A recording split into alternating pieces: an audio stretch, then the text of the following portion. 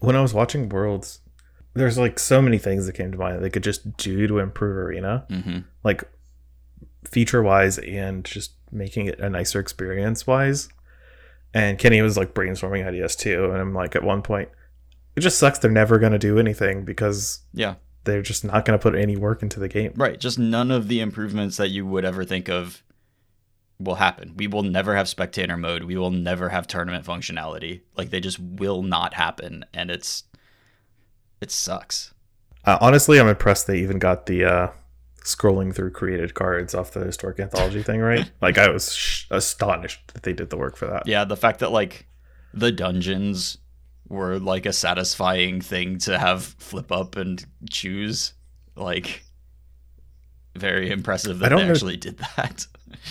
I think I only saw like a couple dungeon animations because I didn't play any limited of that set or really watch anyone play it because it's not very intriguing. Yeah, I mean, the unfortunate thing is that from a design standpoint, dungeons like kind of sucked, and that limited format, you could do about 5 drafts of it and then you were just done. One of the weirdest parts about, like, especially not having spectator mode, other than making it really hard for coverage, is that while watching Worlds, they do the wildest things to accompany.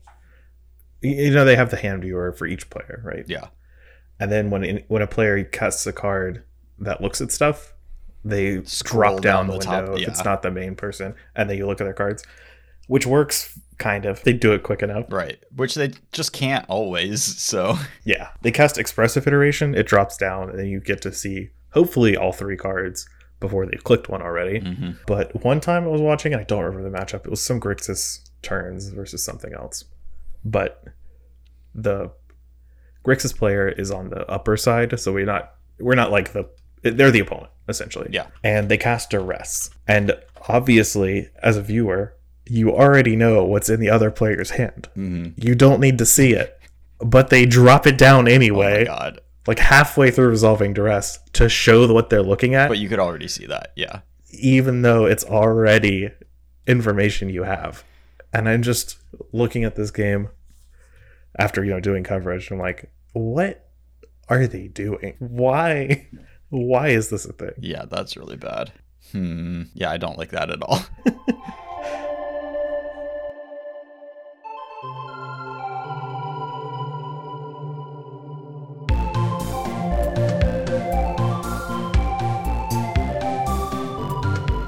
Hey everyone, welcome to episode 216 of the MTG Grindcast, the spikiest podcast in all of Central North Carolina. We are your hosts. I'm Chris Castor-Apple. With me is Lee McLeod. Hey Lee. Hi, Chris.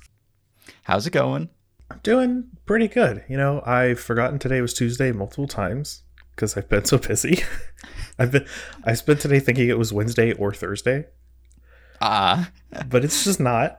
The woman I'm seeing right now texted me this morning that she woke up and thought today was Saturday. Wow. It's a terrible experience for a Tuesday to realize. It'd be so much better if it were Friday, because then at least you get your Saturday back. Like, it's not that far away. Yes. Pretty brutal to hit the Tuesday when you really thought you had that day off. Yeah, Tuesday is a significantly worse day than Monday for working, and no one talks about that enough. Is it? You think there's just like higher expectations on Tuesdays or what? Well, on Monday, I'm prepared because I've spent all Sunday dreading Monday.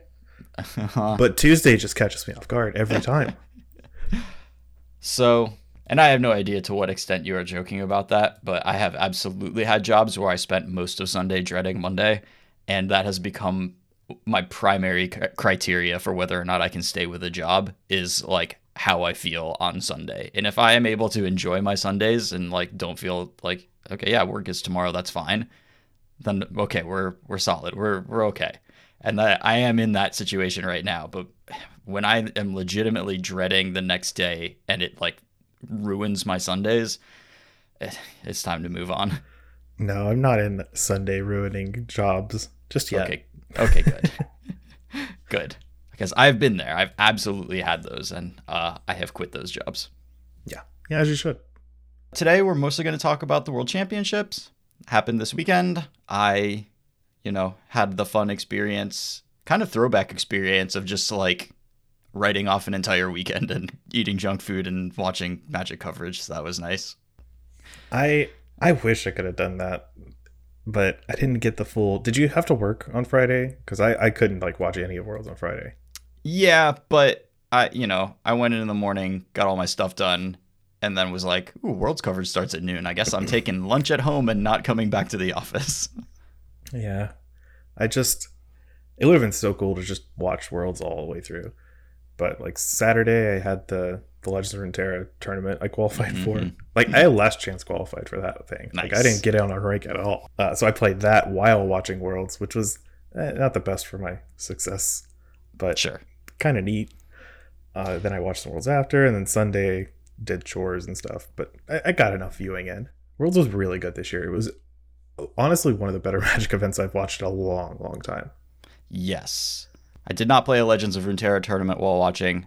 I did play a couple of modern leagues, and you would think it would cost me some percentages in those leagues, but I was playing Living End and nobody could beat Living End. So the leagues were very easy. And usually when I'm like doing something and watching something, I realize like, oh, the thing that I'm doing, I'm not doing a good job of. I need to stop. But I realized like I wasn't paying enough attention to Worlds, and Worlds was really sweet. So I stopped playing modern leagues so that I could pay more attention to Worlds. Yeah, it's the opposite effect. Yes. Before we get into it, we definitely want to take a minute to introduce our new sponsor. Unfortunately, the Enron thing didn't work out, but I'm really, really excited to share our new partnership. Lee kind of worked this one, so we are super, super proud to announce our sponsorship by the Magic the Gathering Organized Play Twitter account. You know, has this ever happened to you? You've crowned a new world champion of your game, and it's a, beloved member of the community that everyone is like kind of overjoyed to see accomplish a dream of his. And you really just need to kind of take him down a peg. Yeah, like I think everyone feels that way. And you know what? Where do you turn for that? Magic the Gathering OP Twitter. And we're just so excited to be partners with people who can pull off something of that incredible caliber. Just an accomplishment, and honestly, really. It's not just this moment was good, right? But they've had a long history. I don't think they've peaked. I think they're going to keep being good in the long run. Yeah, I mean, if you ever need someone who can confuse one of their players for another one of their players, make up facts just at will about some of their players and post them publicly, create a thread as though all of the players being cut from Rivals League had actually literally died. Like, there's all sorts of great stuff that you can get from Magic OP Twitter, and that's why we're so happy to announce that they are now sponsoring the podcast. Yeah, I'm really excited to see what they have in works. Not just because we're sponsored, just independently. I mean, I've loved their product for a long time now, so it's really cool to get to work with them. That's enough shilling for now. Yeah, no, I mean, it'll come up. It's come up naturally before on the podcast, and we'll definitely, whenever there's something to see on OP Twitter, we'll just make sure to bring your attention to it because it's not to be missed. But to Worlds. So I spent the entire weekend watching Worlds. It felt really good. The games were so good. Astonishingly so, because I was not looking forward to the gameplay, if I'm being honest.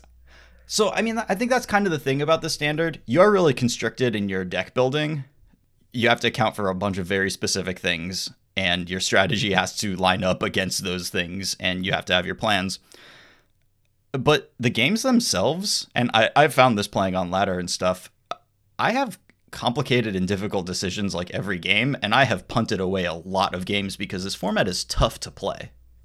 Yeah, it feels a lot like a lot of good standard formats that kind of get bogged down in really powerful strategies. Like I remember Teamer Energy, Mardu Vehicles. Those games were really, really good. The Mox, I think Josh Hutter-Layton was in that one. That was like Saheeli combo versus Mardu Vehicles. Those games were really good. Even though those decks were super unhealthy. Yes. Yeah. And like you said, like Teamer Energy, the format, not a good format for new players or deck builders or balance or whatever, but give me a tournament playing Teamer Energy Mirrors all day, and like they're really fun. Honestly, I think I enjoyed watching that Mox and this Worlds way more than I would have enjoyed like playing in a tournament of my level at them, just because the way you reach those board states with such regularity at high level is really engaging. Yeah, a lot of, and it's really easy to kind of say this offhand about any high level tournament, but legitimately, I was watching my TV just wrapped, like almost slack-jawed at just the incredible plays. Especially, I mean, everybody played well. They're all 16 people in this field are phenomenal Magic players, but especially just really consistently over the course of the weekend, Depra playing Teamer and Takahashi playing Izzet Dragons. God, they just played like they knew the cards in their opponent's hands. It was really something. I was so impressed with that. I don't know where you want to steer the conversation, but I was really, really impressed with the Teamer deck, which I know we mentioned last week. I just kind of thought I kind of wrote it off as being like, what is he doing? I don't understand what's going on. But he really worked it. I mean, every other turn he was making a play that I wouldn't have made. And I think that deck is really difficult to play correctly. And he did an incredible job with it. Really, your cards are a little bit less powerful. You're playing like a lower density of powerful cards because you have extra mana sources in Innkeeper and Jaspera Sentinel. So you have to maximize what you're getting out of your handful of like effective cards. And so that means like you have to squeeze every ounce out of Ranger class in particular. I was really impressed with how he handled that card and getting counters and just barely went how to balance his aggression and getting the counter so that he actually could kill his opponent who was gaining an advantage over the course of the game. Your cards aren't that good, so you have to make the most of them, basically. And it also didn't hurt him, I think, that he looks pretty strong against Monogreen. And some of that is getting to play Sam Party 3 times just in the same event. Just crushing him every single time. So yeah, was it the same day? I only watched it twice. I wasn't because my disjointed watching schedule. I think he played him twice in the just regular rounds of day 2 and then the tiebreaker for top 4. Yeah, I saw the tiebreaker match. Ugh, but that is rough because I was pulling for Sam there. I'm a big Sam fan. But they kept deciding that this was the 3rd time they played, and I was like, wow, that has got to feel bad if you're Sam.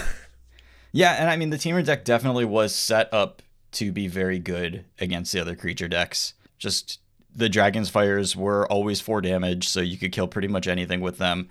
Goldspan Dragon just continues to be great against decks that don't have like actual disdainful stroke up the turn you cast it. And yeah, did a phenomenal job piloting that deck. Can we talk about how good Goldspan Dragon was this tournament? Because it was really good. So there were 8 copies in main decks, and there were 8 copies in the finals of the tournament. So yeah, this was Goldspan Dragon's it just came out. There weren't good answers to it in a lot of people's decks.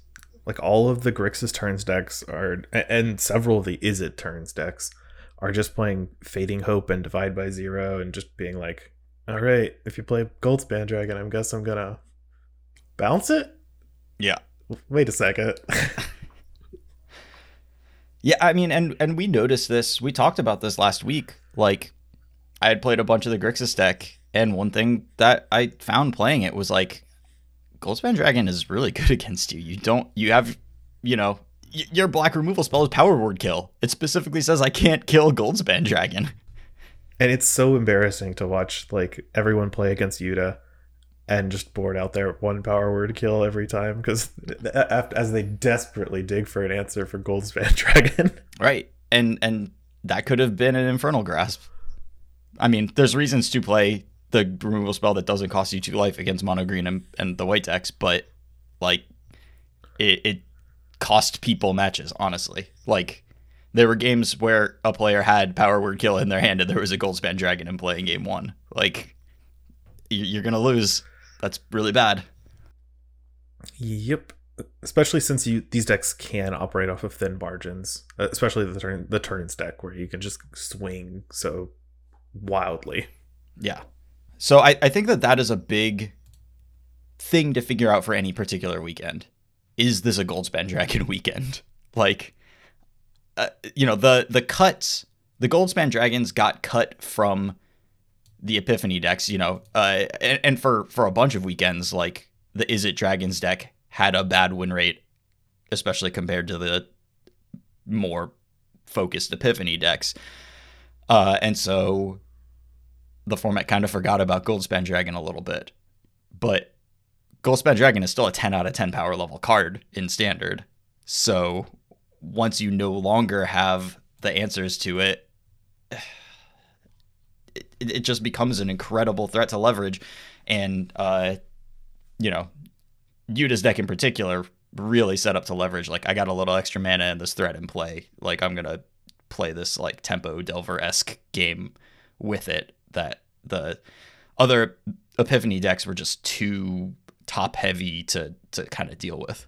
It also helped that Yuta was able to play Smoldering Egg. Like, a lot of turns he was able to just use his mana more effectively than opposing Epiphany decks, because he could sneak in a 2 mana play that, like, once he gets Epiphany, the game's over in pretty short order. Yeah.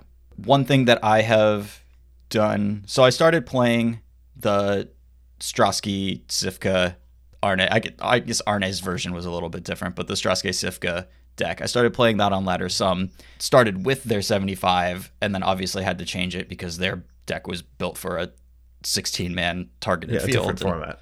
Yeah. And one thing that I ended up doing pretty quickly was just putting Smoldering Egg into the main deck. Mm-hmm. And I mean, a big specific reason for that was, oh man, I'm running into like only white decks on the ladder now. So I want to start out with Smoldering Egg in there over, like, I cut the Divide by Zeros because it was bad against so many people. I think Divide by Zero's time in the format is at a close now.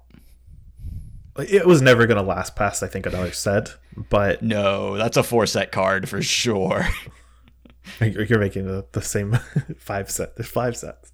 Oh, it's 5 sets. Well, it's a 4-set card. It's just like we're in 5 sets and is kind of at the edge of playability. Yeah, we're in a 5-set standard where, some of the sets are not even a full set. Mm-hmm. Right. Yes, I think AFR and Strixhaven together form one standard set. So, but yeah, I don't know. I think if you're putting Divide by Zero into your deck, it has to be for a specific reason, and it can't just be, this is my Tempo E blue card. The lesson cards are just like not powered. Like, they really underperform, and you see the evolution of standard decks with learn cards in them. At the beginning of the format, they started out and people were like, I'm packing 5 lessons in my sideboard. And then now it's just like, I've got 3 and I probably should cut one of them. Also, a lot of the lesson decks, I remember Pest Summoning. Maybe I think that's the lesson version. But there's something that makes a pest and then you learn. I remember people starting to play with that and trying out that when Strixhaven came out. And their decks were just, 6-8 lessons, let's do this. And then you just had to cut the card entirely. Yes. And I think Yuta's list only had like 2 lessons, right? It just had it just had the get a land and the big creature making the mascot exhibition cards. So I think it's extremely telling as far as the lesson debate goes that the Grixis Epiphany deck played Leer, so it couldn't play counterspells, right? Mm-hmm. Divide by Zero is a fake counterspell you can play in those decks. Mm-hmm. And 0 copies of Divide by Zero are in those turns decks. Those Grixis ones. Right. Because the card it's not that good. Yeah, I am a pretty big fan of finding alternative solutions.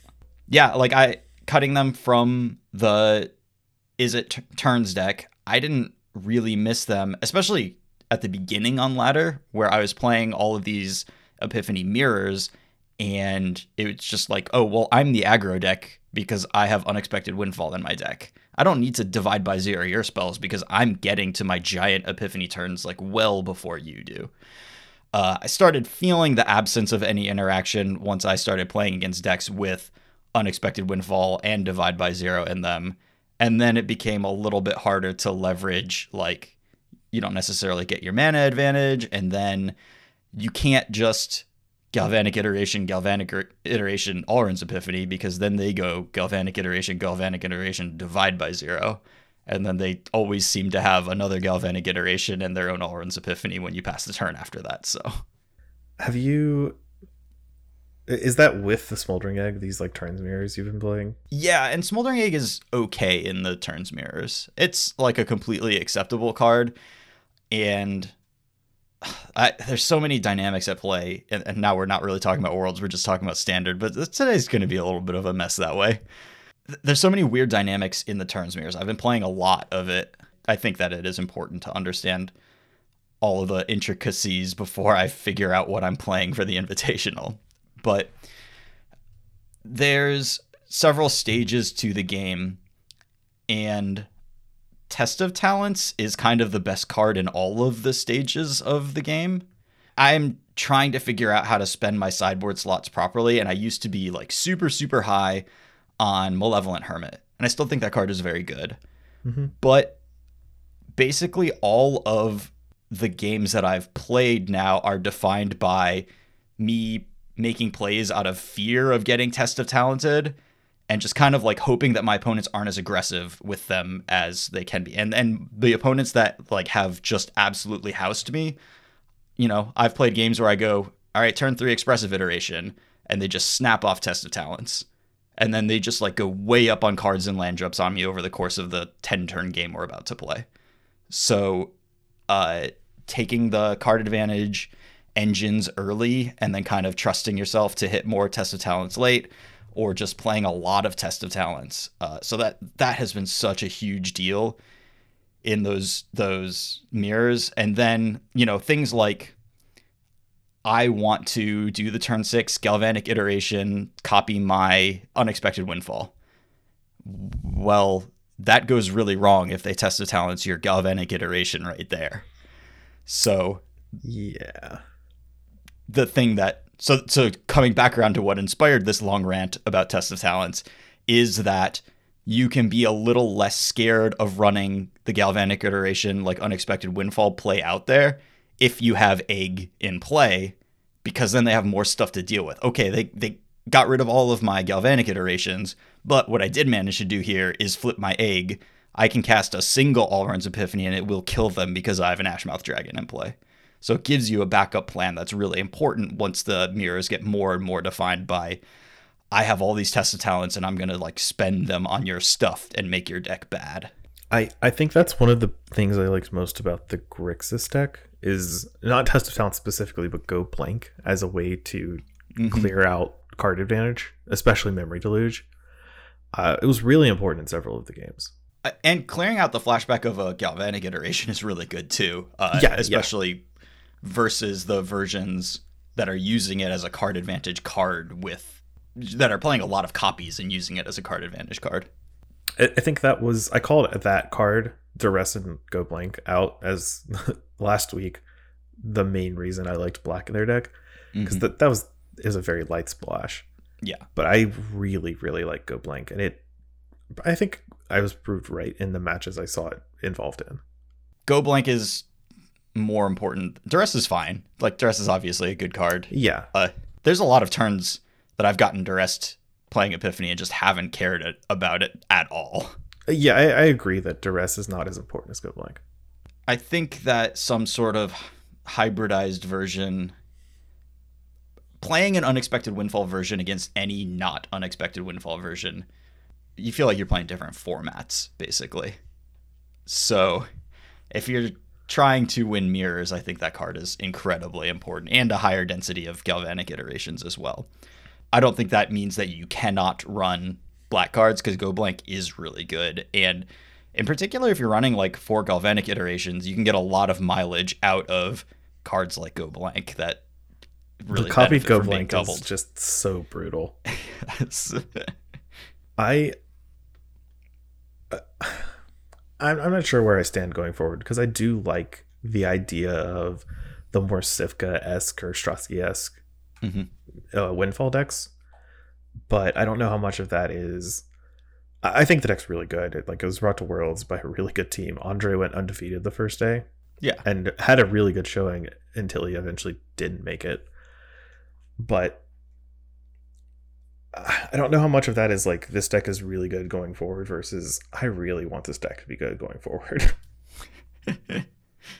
It's funny that the way so Strasky got locked for top 4, and then they don't make him play any more rounds once they're locked, but they do keep giving them buys each round. So he just, he got locked at 7-0 and then got to just hang out at home, and then he was 8-0 and then 9-0 and then 10-0, and it's just like, wait, hold up. That doesn't really seem possible. Like on the final day, Yuta played the first match, I believe, and then was in the upper finals, so didn't play until like 6 or 7 hours later. And he was from Japan, so there's an extreme time difference. I'm pretty sure he played day 2 on 2 different days, or day 3 on 2 different days. Yes. Yeah, probably true.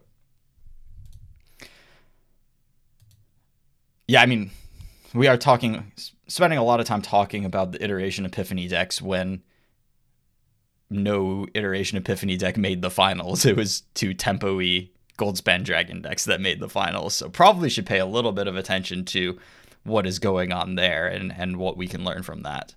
Okay, do you want to talk about Yuta's deck first or Jean Emmanuel to Pra? You pick. I asked you. How is that? Anyway. We can talk about... Why don't we talk about the winning deck first? Why don't we talk about Yuta's deck? Okay. Yuta's deck was dragons. Is it dragons? Mm-hmm. Mostly an Epiphany deck with 4 copies of Egg and 4 copies of Dragon. This was the deck in like the first standard episode. People were doing like the turns versus dragons. That was the debate back then. And I really liked the look of the dragons deck. Yeah, me too. Because you just get to play a tempo game in your like over the top finish. Yeah, but it became pretty quickly, defunct in the wider standard format. At least the way people were building and playing it. Yeah, people just kept being aggressively go over the top with the turns kind of style until the dragons just kind of fell out of favor. And then Yuta brings it back with just an astounding start day 1, lose the draft. Though from what I hear, I didn't get to watch day 1, obviously. His deck was really good and his games were really close. He just ended up losing them.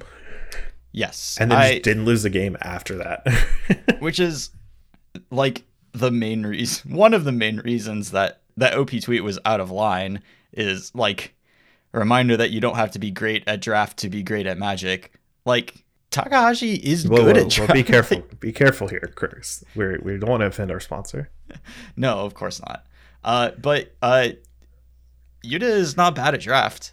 Like, it's probably not his strength, but like I think that's self-admitted. He did say in some tweets that he's not super comfortable with limited in general. Yeah, but he's still practiced for the format and is a stronger drafter than most people. Like, it's very silly to, I don't know. It's just very strange.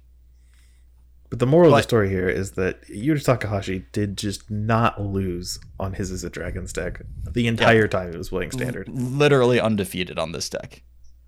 11-0. No losses. Pretty good record. One of the things that I think ended up paying him off here is that Fading Hope was not a very good card in this Worlds tournament. If you look at the field, there's, a small handful of mono green decks. And then it's just like not a playable Magic card against any of the other decks in the field. So all of the other decks that had Alrund's Epiphany in them were just running all of these Fading Hopes in anticipation of mono green because you need it to beat mono green. And then you just like stopped playing against mono green once the 3 mono green players were dead, which was pretty quick, except for Sam Party. Yeah. Well, luckily the Sam only played against Teamer, so it didn't really matter for all the Epiphany decks. So everybody was heavily built to beat up on mono green. Mono green predictably ended up like kind of beat up.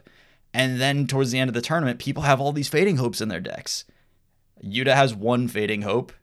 You're not going to draw it that often against your like Epiphany opponents. And then he's casting Goldspan Dragons and his opponents have Fading Hopes in their hands. Yeah, those are always the first cards to get sideboarded out, along with the Celestis against Yuta a lot of the time, if they're on the Grixis deck. Especially on the draw, I think. Yeah, mostly because of Prismari Command, I believe. If you establish the Celestis down and then they get to get insane value off their Prismari Command, it's not good for you. It also walks into Jwari Disruption in a way that's like kind of tragic, and I think people were trying to avoid. So there's a lot of aggressive playing around of Jwari Disruption in this tournament for a card that actually does not look that good in general. Yeah, I honestly kind of the card of the tournament as far as like gameplay decisions go. Like I think Merkel literally lost his second match, his lower bracket match. I think he lost it entirely because he held up Jwari Disruption for too long. Like he had Memory Deluge and Jwari Disruption in his hand, kept holding up Jwari Disruption and like making plays to like use some of his mana and then also hold up the Jwari Disruption instead of like dedicating a turn to the Memory Deluge. And then he died the turn that like he got attacked for lethal, cast Memory Deluge, and died to the attack. I'm not saying he was wrong to hold up Jwari Disruption, but I am saying that decisions around Jwari Disruption on both sides like made such a huge difference to all of the games that involved that card. Depra, probably his best decisions all tournament were figuring out what to do about his opponent's Jwari Disruptions. Leaving a treasure in play when he could have a more efficient play, casting Reckless Stormseeker when he had access to 4 mana, but his opponent was representing Disruption, just didn't allow that card to like catch his Chariot if there was any way that he could avoid that, because, you know, even though everybody's aware of Chariot, there aren't very many good answers to it that don't involve countering it, and most of these decks only really had Disruption as a way to do that. And Depra's deck in particular, because he had several cards to make treasures, it was a lot easier for him to... Like, sometimes you kind of are forced to play into Jwari Disruption just because you don't know when your 5th land is ever going to come. Yeah. With the Depra's deck, it's not a huge issue because of the just extra mana sources. Yeah, and we actually saw him lose the finals because it was a game where his hand was a little clunky. He wasn't making treasures, and he didn't really have any choice except for, okay, I hit my 4th land, now I can run out this Asika's Chariot and then get Jwari Disruption. Bam. Yeah, exactly. And Jwari Disruption is one of those cards where it's really good on curve, but the longer you try to play with it, the more obvious it becomes, which makes it worse. I have died a bunch of times to holding up. I really wanted Disruption stuff, and I particularly really wanted up on my opponent's Asika's Chariot turn. But I have corrected back towards like only holding it up when it's like pretty convenient to me, and also thinking really hard about whether or not them resolving a Chariot or whatever, what that is going to do to your odds of winning the game. Chariot is really good, but you can't just categorize like, oh, them casting a Chariot and it resolving is good for them. You have to figure out how good is it for them. And when you're playing Epiphany and they can resolve a Chariot, but in exchange for allowing them to resolve a Chariot, you get to resolve an unexpected Windfall. There's a decent chance that, a good chance, I think you're heavily favored at that point to win that game, kind of depending on what other stuff happened before the Chariot. But like, you're getting way closer to just killing them than they are getting close to killing you. Yeah, exactly. You gotta remember that you are on a clock here. Playing a game of Magic, your opponent is going to assemble a clock, and you have to do the same thing. And holding open counter Magic is at odds with that if it doesn't interact favorably with your opponent. And soft counter Magic, like Jwari Disruption, can really hurt your development if you let it. And you know, it's also very good to fire off just kind of on what you can get, especially in mirrors. Oh, yeah. If you can fire it off and if you can get an expressive iteration with it, like the turn 2 expressive iteration, that's like the best. Yeah.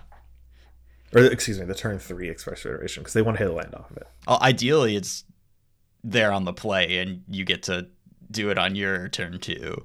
And then that feels really good. And then you get to resolve your expressive iteration. You're just on top of the world. You reveal another Dwari Disruption off the iteration, and you just play it as a land because you know you've already done your work. Yeah.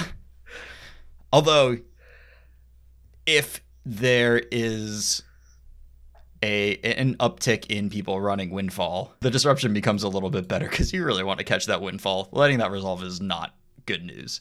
Wow, we didn't really talk about Yuta's deck. We got sidetracked talking about Jwari Disruption and Jwari Disruption. Well, alone. it was really important to, I think, a lot of the games in the tournament. But we can talk about Yuta's deck because it's sweet.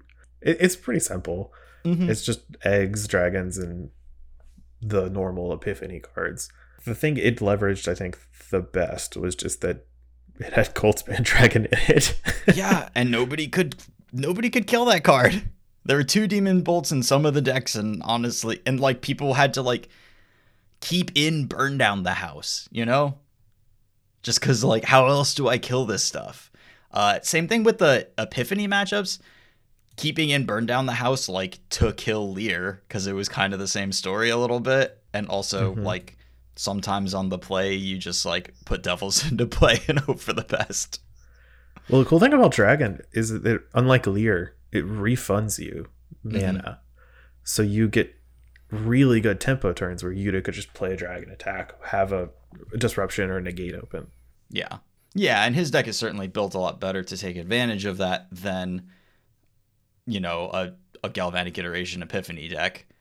But there is a part of me that's like, God, Goldspan Dragon is really good with other treasure generators. Can we build a Goldspan Dragon unexpected Windfall deck? Is that possible? It's okay, a lot so of expensive cards in that. It is, but this thing that you're able to do, that is turn 4, unexpected Windfall, turn 5, Dragon, attack you, cast my Foretold Epiphany, like, they're dead on turn 5. Yeah, that is nice. But you have to imagine there's going to be an uptick removal that can kill Goldspan Dragon before you're able to get to your post-combat main phase. You would hope so. You'd hope that happens, but, you know. I would hope for the health of the format, but not for my sick Dragon deck. That is then a game of picking your spot at that point, which Goldspan Dragon has always been an okay place to be if you're good at picking your spots. I'm certainly not opposed to trying out at least some Goldspan Dragons, maybe in more of a Strosky's kind of deck, but maybe in the sideboard. Well, they did have them in the board, and they were bringing them in against mono green, and I think in some of the Isn't matchups too. Okay. Yeah, that makes sense. I didn't get to see... my viewing was so odd. I didn't get to see a lot of Goldspan Dragons. I saw a lot of Grixis. I saw a lot of Jean Emmanuel and a lot of Yuta, but not a lot of Strotsky. Well, yeah, I kind of did see the whole thing. And also the Zan tweet doesn't make a lot of sense if you don't know about the sideboarding and Goldspan Dragon against mono green thing. Well, I can kind of figure that out from context. It didn't really matter the context of that tweet, to be honest. It's just like the statement and the issues surrounding it. Everything about that tweet and all of the replies was a huge mess. So viewers are welcome to check that out if they want, but or listeners. I guess we don't have viewers, right? We're viewing each other. Oh, that's true. You're welcome to check it out, Lee. Yeah, I'm not going to do that again. Oh, wow. Yuta had 4 Shatter Skull Smashing and 3 Jwari Disruption. Interesting. Okay.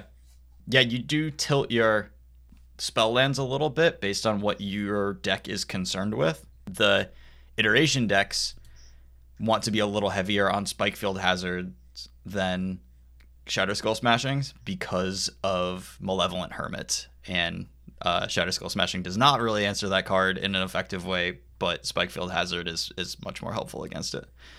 But the Dragons deck, especially because, like, once you cast a Goldspan Dragon, you can probably Shatter Skull Smashing for 6 after that. You can really take advantage of this card. Do you think Yuta's deck will be... Like, what do you think the results from this tournament indicates about the format going forward? Like, do you think Yuta's deck is just the best in Standard? Does it go up at... Does it not compare favorably to, like, the mono green at large, or is it turns going forward? Like, what do you think? So I think there's a problem with both Yutas and Depraz decks. And that problem is that they are both extremely difficult to play. And in particular, really difficult to play against the Epiphany decks, because you need to know when you can go for it, when you can tap out, like what is going to happen to you on their turn, how likely they are to actually have the thing that you're scared of at any given moment, whether that is Epiphany combo or just divide by zero. Like, both of these players played, I mean, Depraz has been playing out of his mind for the past 2 years, but both of these players played on just like absolutely another level of Magic the Gathering than I've seen in a long time during this tournament. These decks have a really high skill ceiling and rewarded borderline perfect Magic the Gathering play. I would be hesitant to pick up either of these decks just because I kept seeing Depraz make plays and being like, I just didn't think of that, or I disagreed with it, and then 2 turns later it was like, oh wow, like I could see both players' hands and that play seemed wrong to me, and then it turned out to be right. So I have no confidence that I could take Temur to a tournament and do well with it. Yeah, I, to be honest, just wrote Temur off entirely. Not because I think it's that bad. It's just you really have to be tuned in. Like, you need to know everything that's going on and exactly what you're planning. And I just want to play these powerful cards. You operate on such tight margins that you have to just be like, in all of these games where Depraz was playing around Draw Disruption and got there on it, if at any point he had just said, you know what, I'm calling your bluff, I don't think you have Disruption, but it turned out that they did, and he slams a Chariot into it, he would have lost on the spot. The game would have been over, because he doesn't have a way to come back from that. His cards aren't good enough. He has to play this tempo game and actually get ahead a little bit every turn. Any turn cycle that goes well for them basically means that you're dead with this deck. Yeah, because you're just not as like rawly powerful as most other cards. Right. Like, your strategy is coherent, but you're just grinding small advantages out. Yeah. In a format that is very much not about small advantages. And his knowledge of the format and his ability to read the games meant that he was getting those advantages every turn, because he was playing the cards that would do the most given what his opponents were going to cast that turn and the next turn. And I don't think that I would be able to do that with anywhere near that level of efficiency. So where does that leave our hero? Well, I guess before we go tournament at large, do you want to talk about like the white decks that did horribly? The mono white, the Azorius? Yeah. Well, so those decks exist to prey on mono green, right? Mm-hmm. Like, that's the whole point of playing the white decks. White is great against green. There were only 3 green decks in this tournament. In order to beat the iteration decks, the Galvanic Iteration Epiphany decks, you just have to curve out perfectly and hope that they don't draw just the right removal spells to line up against you. And it's just an entirely a matter of the cards on top of your deck and the cards on top of their deck. In order to beat the Is It Dragons deck that Yuta was playing, you have to make a blood sacrifice to whatever god you worship, because that matchup isn't remotely winnable. Yeah, you have to like curve perfectly, and I don't even know. And like, Yuta has to get stuck on 4 lands. Like, that's the only way. Even against the non-Yuta opponents, you are like really praying that your Elite Spellbinder and your like Redain are really timely. Mm-hmm. But everybody is like very aware of those cards, and like from Strosky's deck, I did have to adjust several card choices because I just played against like the Mori deck and then mono white decks for like 10 matches in a row once I hit Mythic. It was like only those in the days before Worlds. So I adjusted and I switched my Demon Bolts to Cathartic Pyres, and I switched the Burn Down the Houses to main deck Cinderclasms, and I put Smoldering Eggs in my deck. And then after that, every time somebody played a Snow-Covered Plains on turn 1 or a Blue-White land on turn 1, it was just like, I don't lose these anymore. Yeah, that's kind of how I feel about the white decks in general. They are just kind of dead in the water against what Yuta is playing, even kind of against Temur. Mm-hmm. I'm not super confident in it. But no, I think part of the reason for the Temur deck is that it's good against mono green and it's very good against the white decks. Mm-hmm. But I don't think this format will be dominated by mono green after the good showing that all the Epiphany decks had this weekend. Mm-hmm. So I do not want to be playing white for a while. Right. I think you are like generally sub 50% against the Mountain Island portion of the metagame. And that changes based on exactly the cards your opponent plays and draws, but you can't do a ton to change that matchup with your white deck. Yeah, just a lack of Adanto Vanguards in this format. Yeah, honestly, like that. If you could actually play any sticky threat on turn 2, but you don't have any sticky threats, and that really hurts. The best thing is Adeline, but unfortunately, that's a 3-mana play. Right. Yeah, 3-mana play's a little too slow. I mean, it's good. I've definitely gotten overrun by Adelines, but generally, that's a big like play draw differential. Whether that card is like backbreaking or just like a card. Yeah, but I mean, yeah, exactly.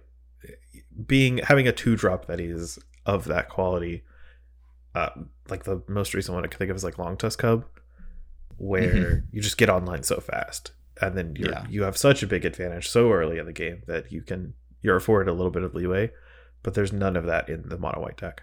Yeah, I mean a Vanguard or a Seasoned Hallowblade. Just like something that doesn't get swept up by a Cinderclasm would be a huge difference maker. The Mori deck, the blue-white deck, it felt like he got really daggered a bunch of times throughout all the matches he had on camera.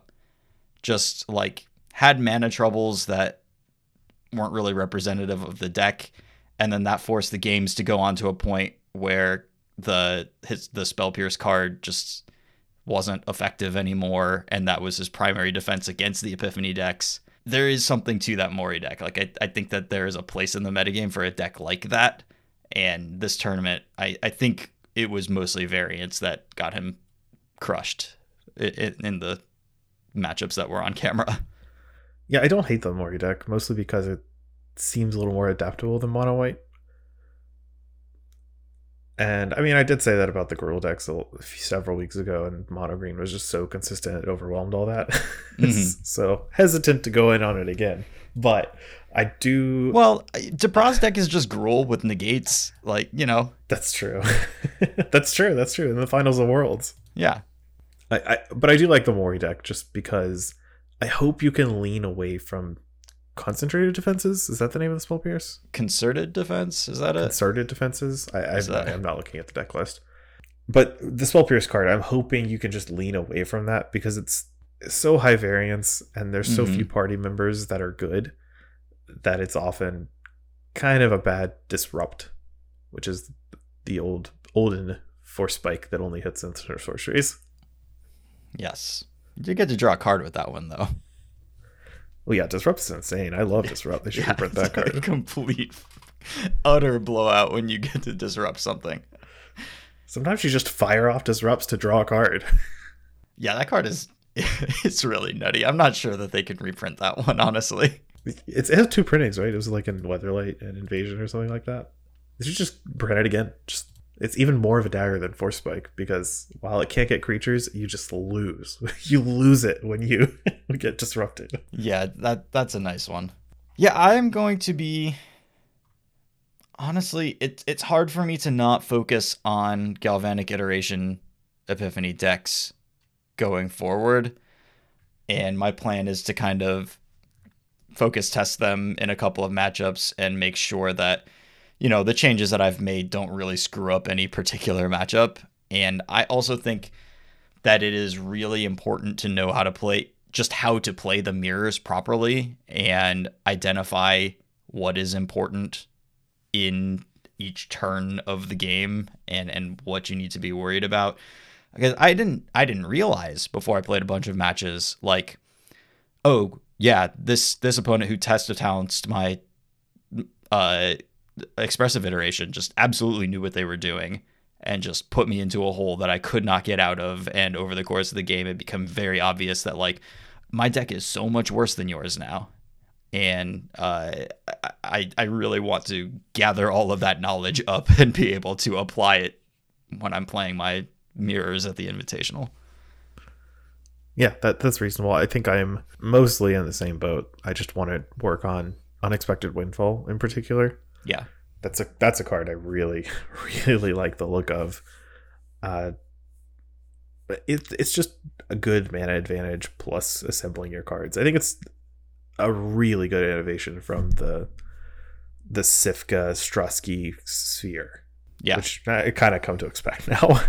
Oh, yeah. No, they're on the cutting edge all the time for sure. I am not really considering playing a version of the deck without 4 Unexpected Windfalls in it. It's just every time I'm playing against a mirror and they don't have it and I do have it, it just feels like utter nonsense. You're just up so much. It feels, yeah, because you get to do your things so much faster and it's not that much worse than Memory Deluge. Like if they Memory Deluge you Unexpected Windfall, you think you're ahead. Oh yeah. No, there's a reason they're running 4 Windfall 2 Deluge. Like that's very intentional. Yeah.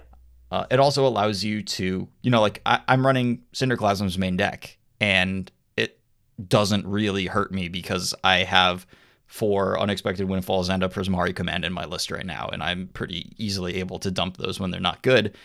And because I actually am really, really big on the main deck Cinderclasms right now because it gets a lot of people who would play 1 toughness creatures, but also even against mono green, like now I get to use this Galvanic iteration to make the Cinderclasm quite good and like eat your whole board at instant speed.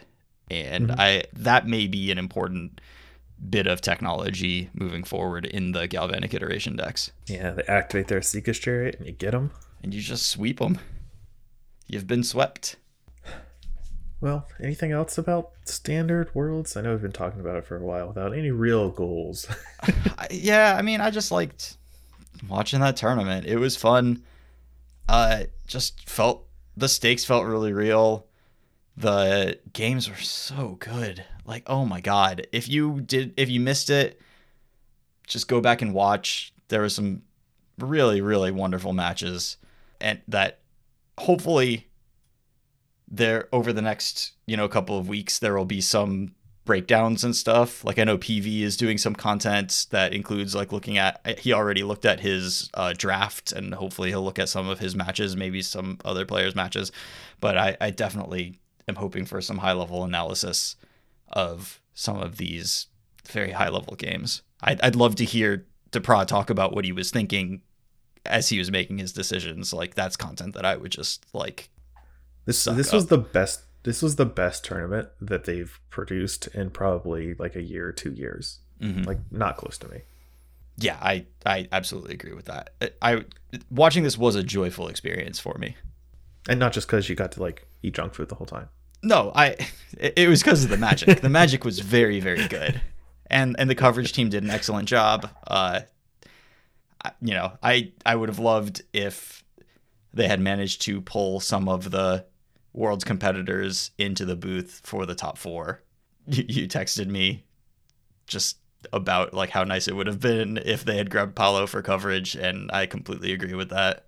But they still did a good job. That's because I love Paolo on coverage. No, Paolo is great on coverage for sure. He's just like the right mix of really knowledgeable about the game, but also pretty casual about it. Well, and he's funny too. Commentary. Yeah, he's funny. Yeah. I just love Paolo. He's of course. He should do more commentary. Like I mean, he should win every tournament he plays, I guess, too, but if he can't do one, he should do the other. Right. It's hard for Paolo to do commentary because he's always like in the top 8. So like one of the best players of all time, but also maybe he should win less so we can hear him more. Yes.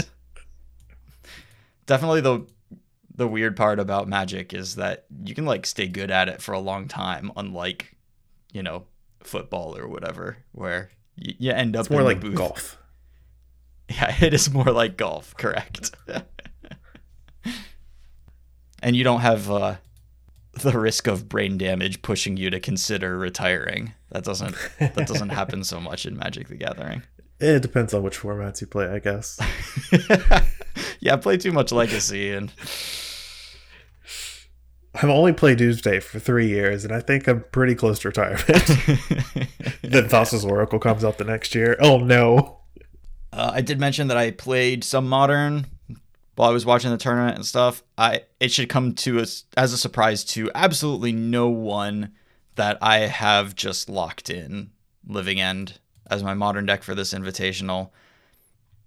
I just don't lose any game ones with it ever, except to burn. Obvious, that's your one bad matchup, on a deck composition axis. Yeah. You used to have more because decks like Storm or Ad Nauseam or just, faster combo decks are the thing that Living End is generally bad at. Slightly different in a world where you have Force of Negation. You're just allowed to play Force of Negation in your deck. Who made this a thing? Most of the decks in the format are, while they are quick and they are powerful, they're doing things on board, and a Plague Wind is really good against them, and you just are heavily advantaged on a strategic basis. And then they have to rely on hate cards to kill you, not their deck strategy to kill you. And as long as that remains true about the format, I'm just not really willing to switch off of this deck. I think it will, unless people get really reinvigorated in Modern for the next 2 weeks or whatever, which I don't see happening. I think it'll mostly just stay the same. Yeah. You got to keep up on power level with the rest of the format, so you can't just play Storm or Ad Nauseam, just to beat. Yeah, those are dead. I think Ad Nauseam did top 8 challenge either this weekend or the past weekend. It's always going to get there every once in a while. Then you pick it up and you're like, wait, how the hell did they win a match with this? They have a River of Tears in their deck. My opponent has a Ragavan in play. I can't win. It's impossible. Whoa. That's when you hardcast one of your Thassa's Oracles and just stare at their Ragavan. Mm-hmm. Yeah. Have you heard of Lightning Bolt? Do you know about the text of that card? No Ad Nauseam player has ever cared about Lightning Bolt. When you put a Thassa's Oracle in play to block, you do. Okay, that's the time. Basically, I think you're right, though. There's not going to be a huge resurgence of decks that are just naturally favored against Living End, which I think is why it's a great choice. Yep. I think I've pretty much locked in on Hammer Time. As much as I want to play Eggs, it's Hammer Time is just so good, and I don't really like playing Living End Super a lot. Yeah. Or Rhinos, which I think are also really, really good.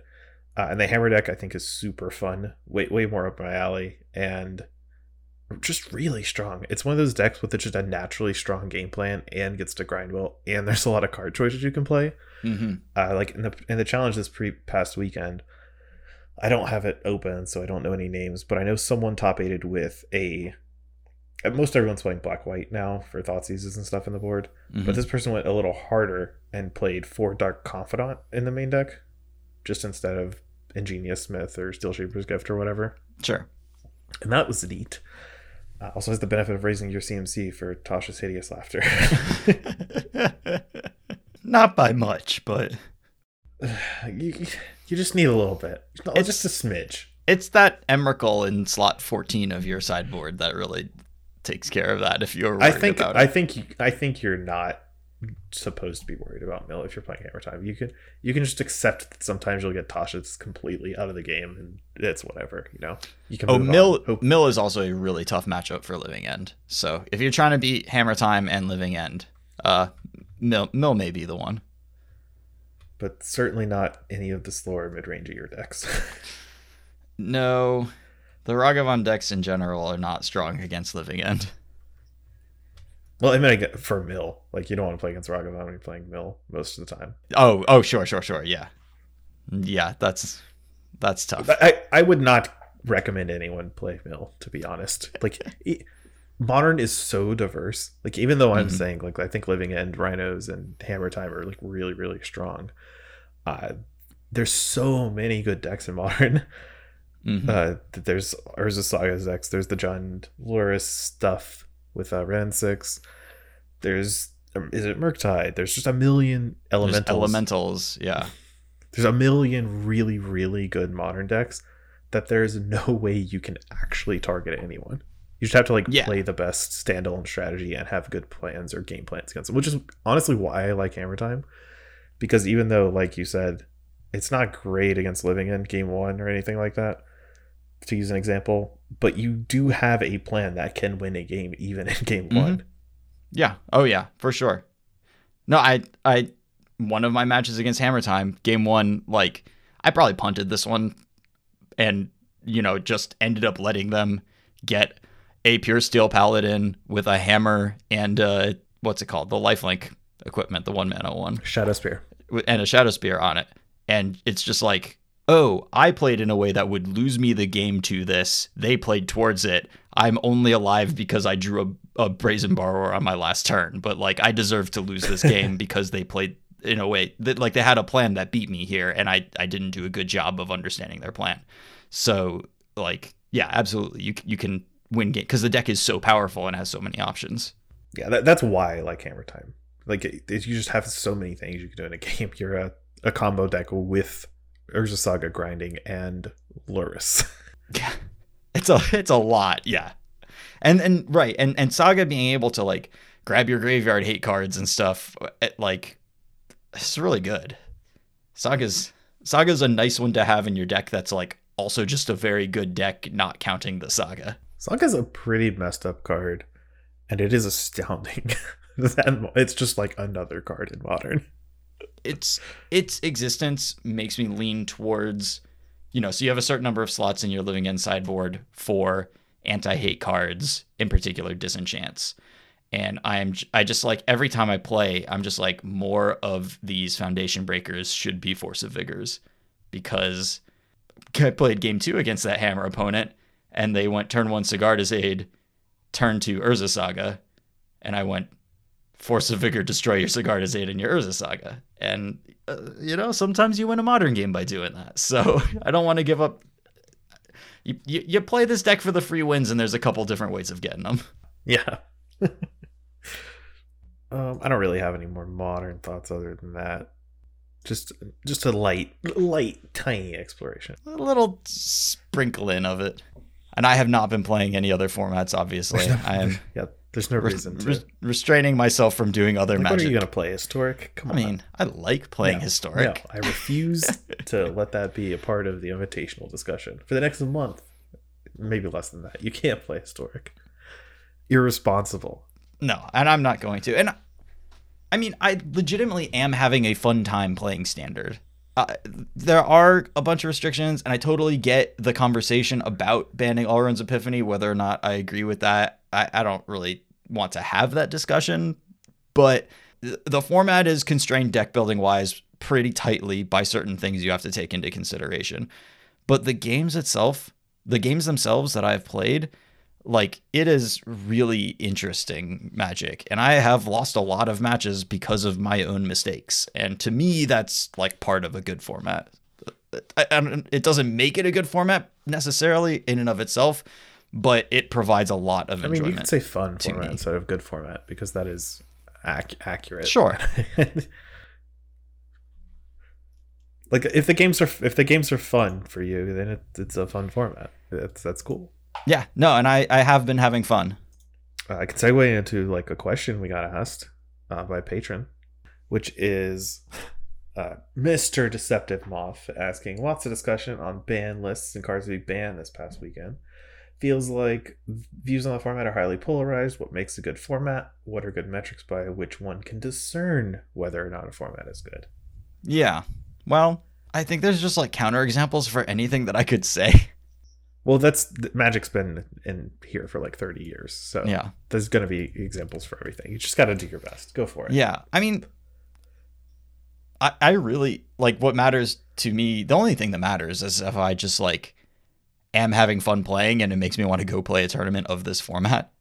And I guess that is, okay, so what makes it fun and what makes you want to go play a tournament? Well, it's been a lot of different things over the years. I mean, talking about Standard specifically, I do think it is important to have the availability of the spectrum of strategies.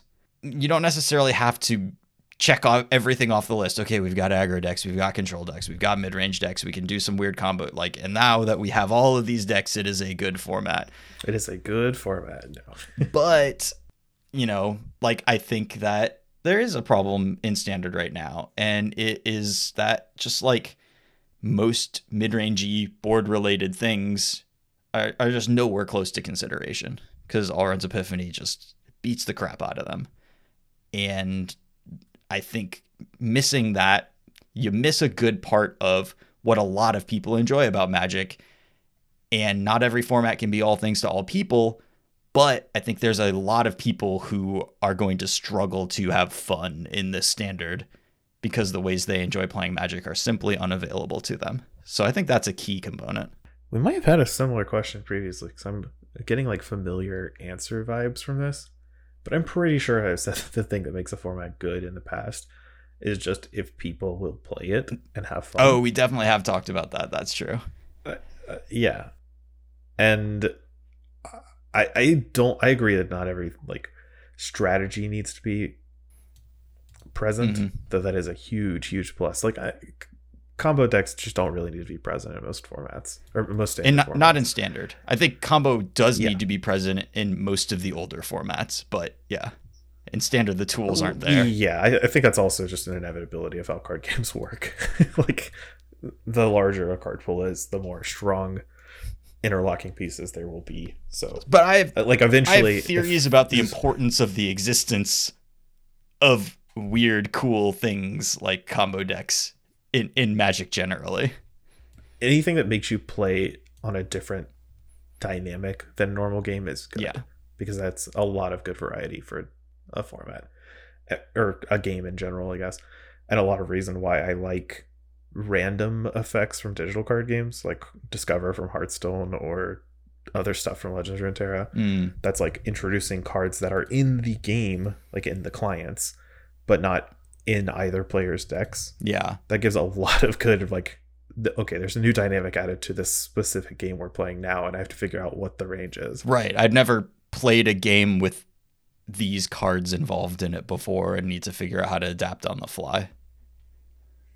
Yeah, like, here is a card I've seen in my collection that is completely unplayable because it's way too niche. But if my opponent has it in their hand because of a card they generated, it's going to be really good here. Like, that kind of thing is really interesting. And I think that's a lot of what that kind of element is, what combo decks add to Magic. Is just, you just have to think about different stuff than you would for a normal game. But for Standard, it's just too hard to like cultivate that a lot of the time. I think one of the good metrics that we haven't talked about is having a diverse enough card pool that there's not a generic best card in slot for like a specific effect. Some of that's unavoidable. Like, there's generally not a million burn spells in a format because you don't want to play them all together and just like kill your opponent with only burn spells. So you don't get to pick between like shock and slightly better shock or slightly different shock or whatever. Yeah. But it's neat when the format can have Divide by Zero versus Fading Hope versus like different cards that have similar functions. I think that is a really good part of a format, instead of just going, okay, the generically best 4-drop in any given green deck is going to be Questing Beast. We got to max out on those before we can go any further, kind of deal. Like, it's nice if you can go, all right, what are the merits of Jim Razor versus Asika's Chariot, et cetera, et cetera. Yeah. Like, I think that's a really good part of a good Standard format. It's just having options and cards you can play. Yeah, and I think Jerry and Brian were talking about that too pretty recently. Just like, it's more fun to build decks when you do need to pick between some cards that have different applications in the same slot. Now I feel bad for unknowingly plagiarizing Jerry and Brian, because I haven't had a chance to listen to their podcast in weeks. I think it was like 2 weeks ago or something. It's just funny that we hit on the same points, but I think Jerry has a very similar thing. Yeah, we're just like, deck building becomes more fun, and you know, the mono green deck in the format is not always going to have very many options. Like, yeah, of course, does make me wonder. You know, Ari was talking about how like he's vehemently against like an Alrund's Epiphany ban and just doesn't believe that it is a problem and is very likely to be solved by just cards getting added to the format. He is talking about how he's actually more worried about Faceless Haven because we've seen the effect that like Mutavault has on standard formats before, where it's just like being 2 colors is stupid. I lose the best card in the format and my mana gets worse. Like I can play slightly worse cards in order to play the best card in the format and have perfect mana. And then that, like, those incentives don't go away even in large formats necessarily. Yeah, that's my...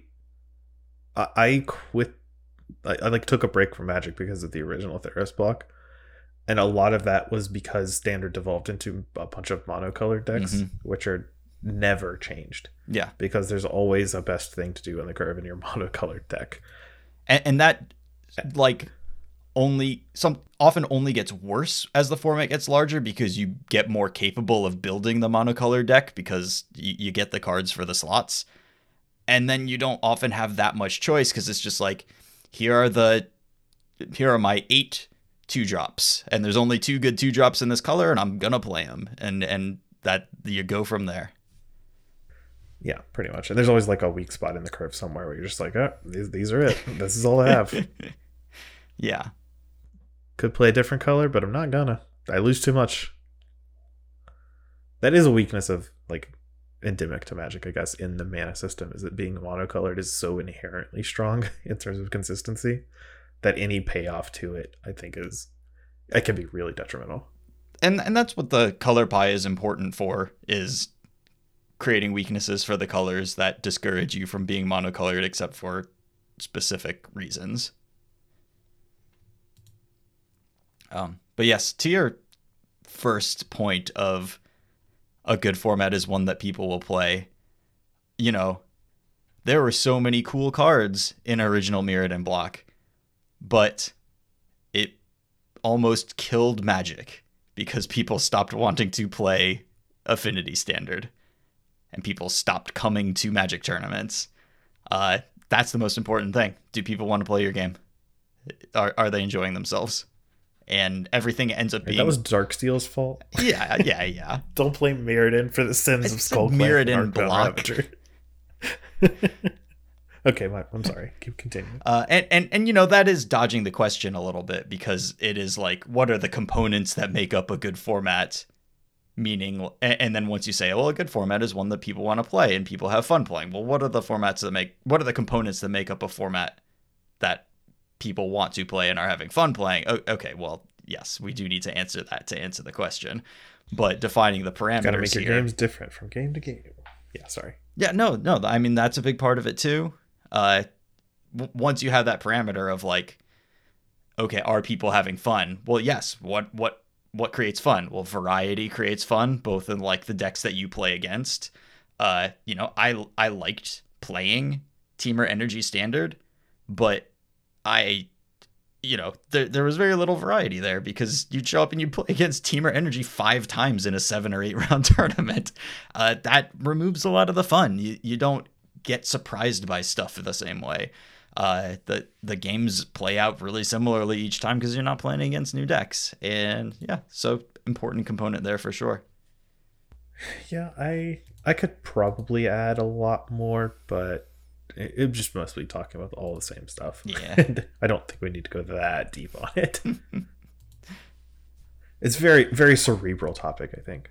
I guess what I want is a reasonable variety of decks and, you know, broad archetype play styles that you can get to. You know, you want like 80% plus of your players to have a deck that they like feel good playing and resonates with their play style. And those decks don't even need to be good. They just need to be playable. Mm-hmm. Like, people will play subpar decks as long as they're okay, just so they can play what they enjoy. Yeah.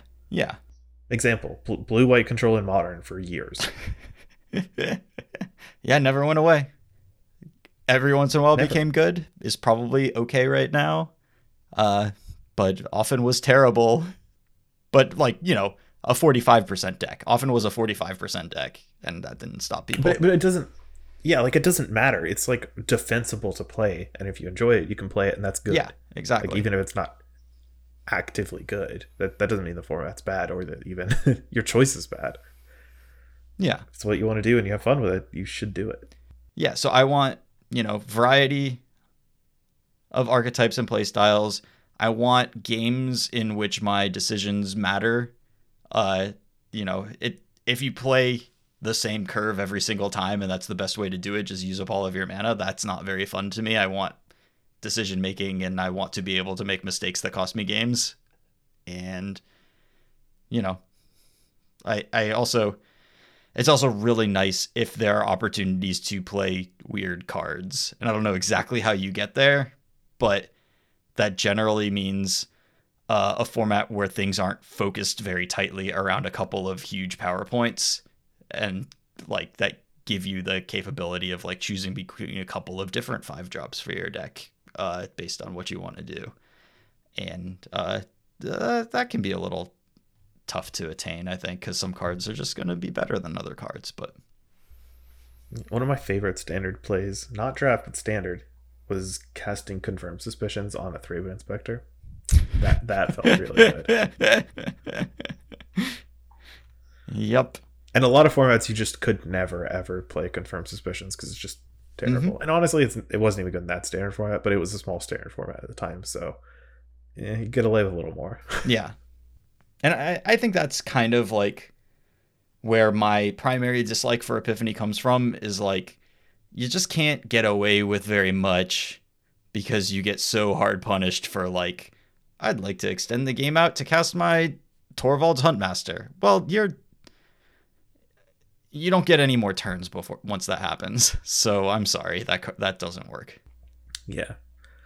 Extra turn cards are just so hard to design and actually be like reasonable and standard. Yeah. I am not sure that they should be put into, but I mean, Alrund's Epiphany very much is just like a big combo win condition more than like a full-on extra turn card almost. But yeah, I know what you mean. Yes, but every extra turn card turns into that at some point. Like Time Walk was reprinted in M10, I think, and that's just 5 mana. Not Time Walk, Time Warp. Yeah. And that's just 5 mana Time Walk. Yep. But that card's really, really, really good. Yep. It became the centerpiece of several decks in Standard.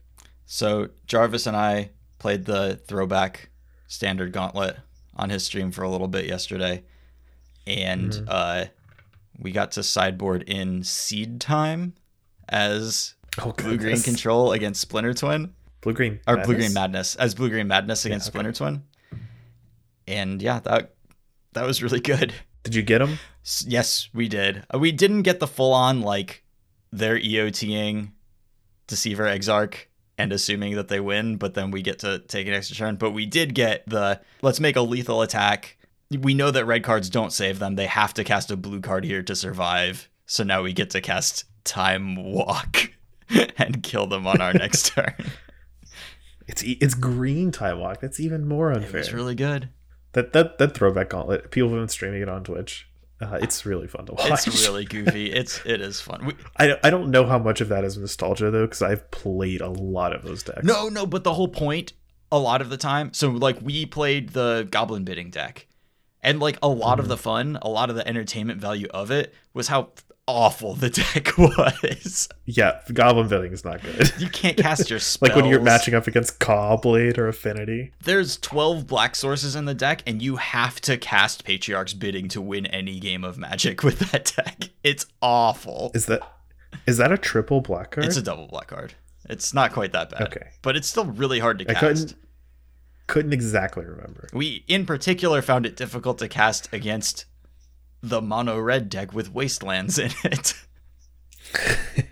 There's also Cawblade with Tectonic Edge, though I don't think the Goblin Big deck has that many non-basic lands, if I recall correctly. Well, you got your 3 Shadowblood Ridges, and 1 City you have of the Brass. Tainted Mountain. No, there's no Tainted Mountain. I didn't play any when Odyssey was in, or Onslaught was in Standard.